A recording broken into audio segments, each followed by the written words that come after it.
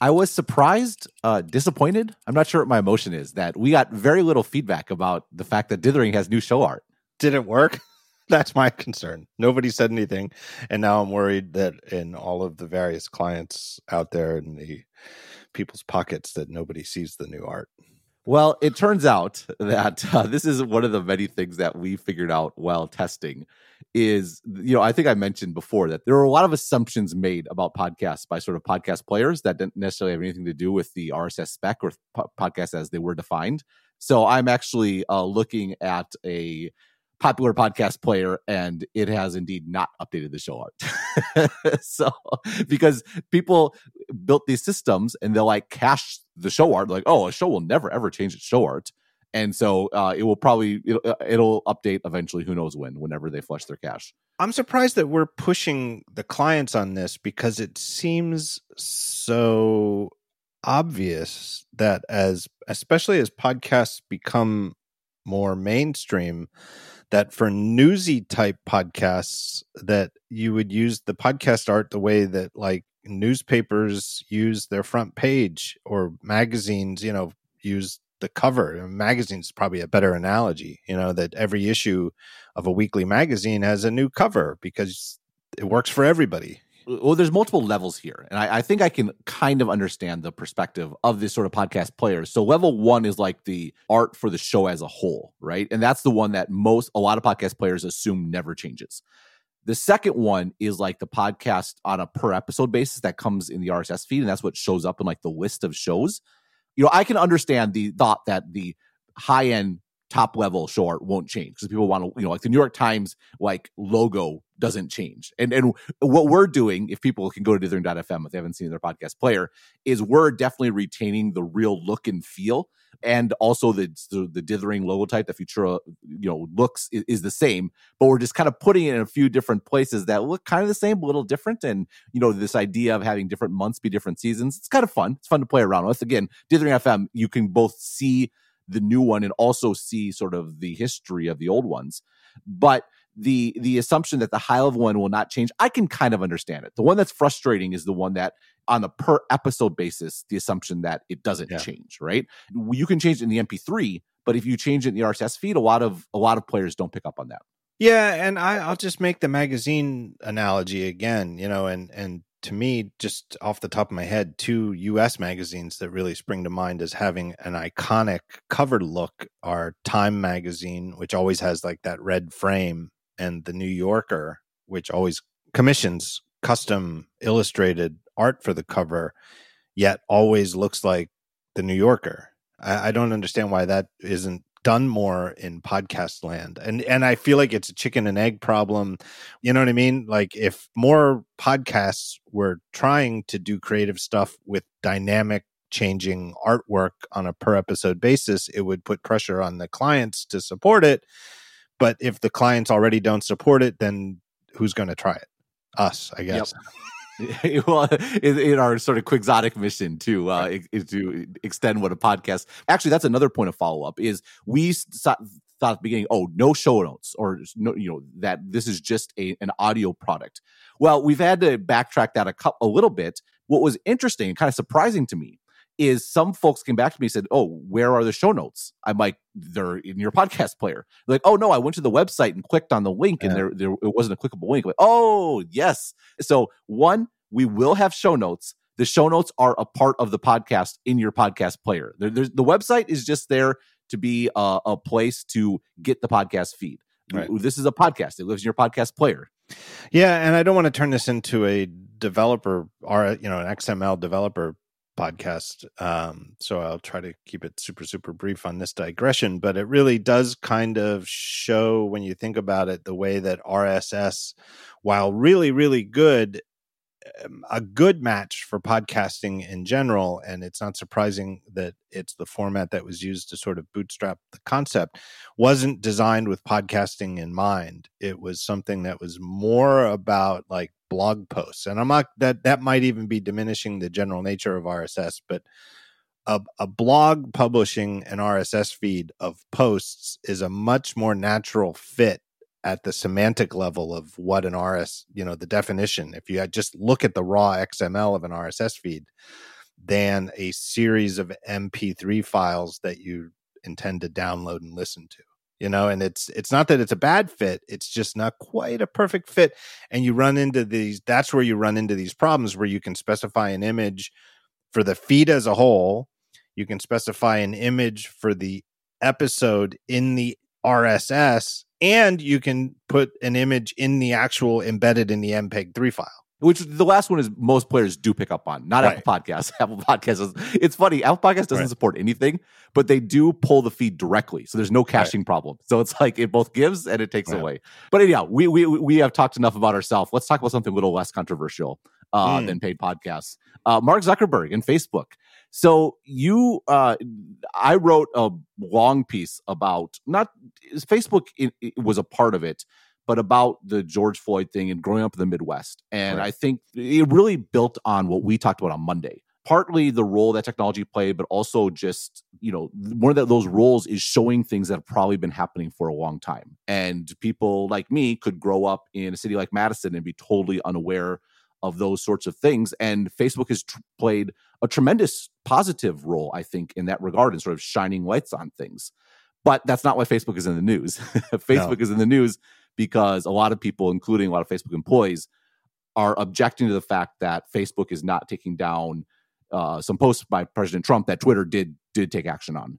I think that's a fairly neutral summary of the situation. Yeah, I feel like, and while there's clearly, and it's internal dissent, and there are a few Facebook employees who have resigned or quit in, very few publicly, but they've gotten a lot of publicity for it. There's a few who haven't quit per se, but have tweeted their opposition to the policy.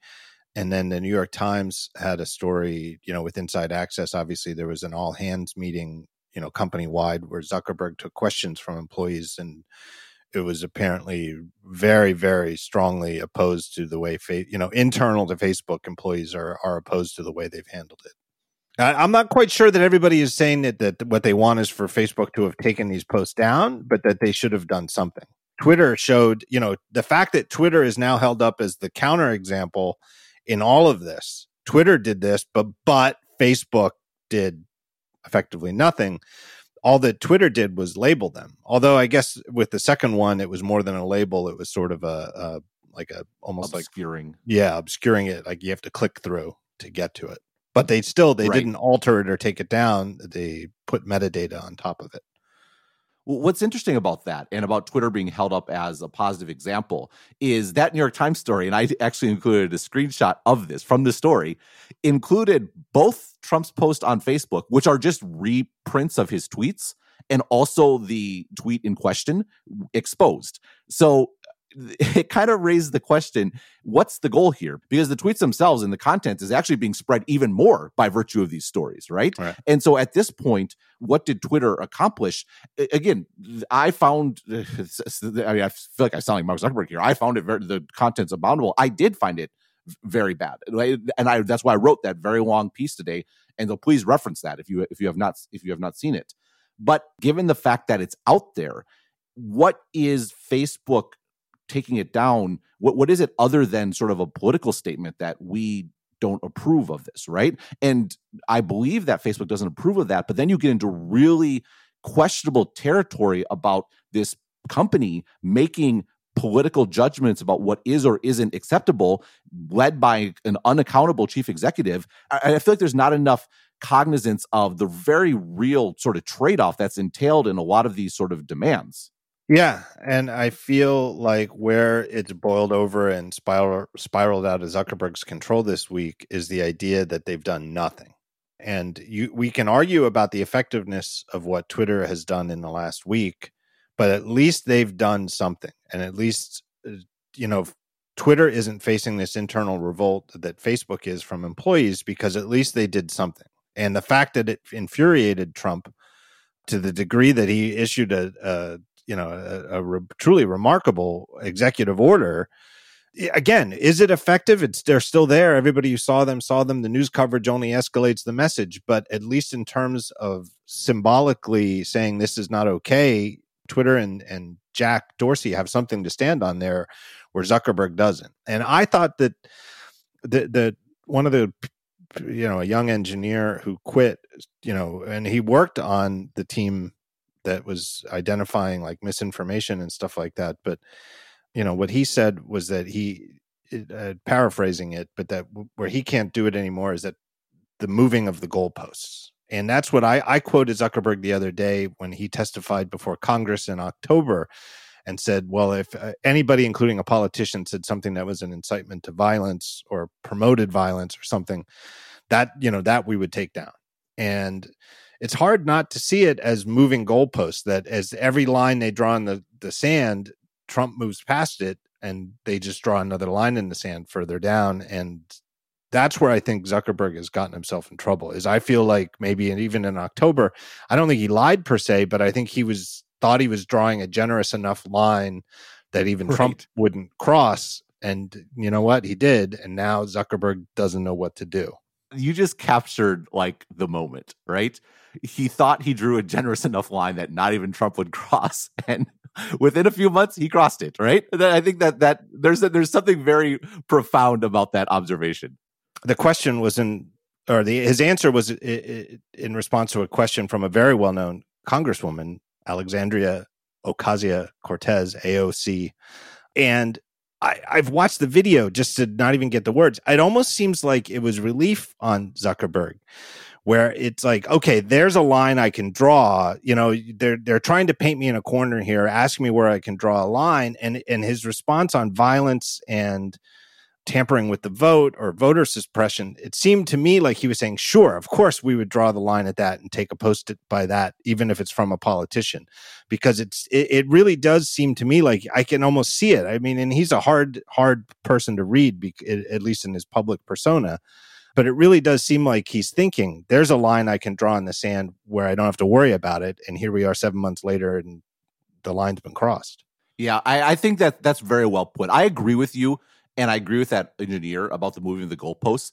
My only response is I think the mistake by Zuckerberg was in that congressional testimony. Like he should have been honest then. And because I don't think it's sustainable in the long run to be picking and choosing which ones you're going to fact check and which ones are crossing the line or not. The reality is the check we have on the president is the election. And I think that was the thinking behind Zuckerberg's response, was that's why it's important that we do check the voter suppression things along those and all that. But the truth is that Trump's responses are fact checked more than any public utterances of anyone ever, right? We're not suffering from a lack of fact checking. What we're suffering from, I think the critics of Zuckerberg would say, is a lack of Facebook sort of taking a moral stand and doing something just to do something. But the problem there is you have to think about what's next, like what's down the road, and down the road of a large social network making decisions of this nature in an unaccountable way is bad. You can see the allure, but it is worse than leaving it up to there being more debate and a check on election. Now, when we get to other countries with no elections and no democratic process, it gets a lot even more fuzzier. But that's just a more reason to be very wary of this do something just to do something sort of approach when there's so many second and third and fourth order effects. Yeah, and the other thing that's, be careful what you wish for is the just extraordinary consolidation of attention into a few social networks, and the two most popular of which are both owned by Facebook. And it's, everybody had these dreams that the world of the internet would be more diversified and there'd be 1,000 voices, as opposed to the big three networks that I grew up with on TV. And if anything, it's more consolidated now in social networks than it ever was in network TV when there were only three networks, but they could shift the standards of content around and say, that's just how it's done. There was no one person in charge of all TV news who bore the brunt of it the way that Zuckerberg does.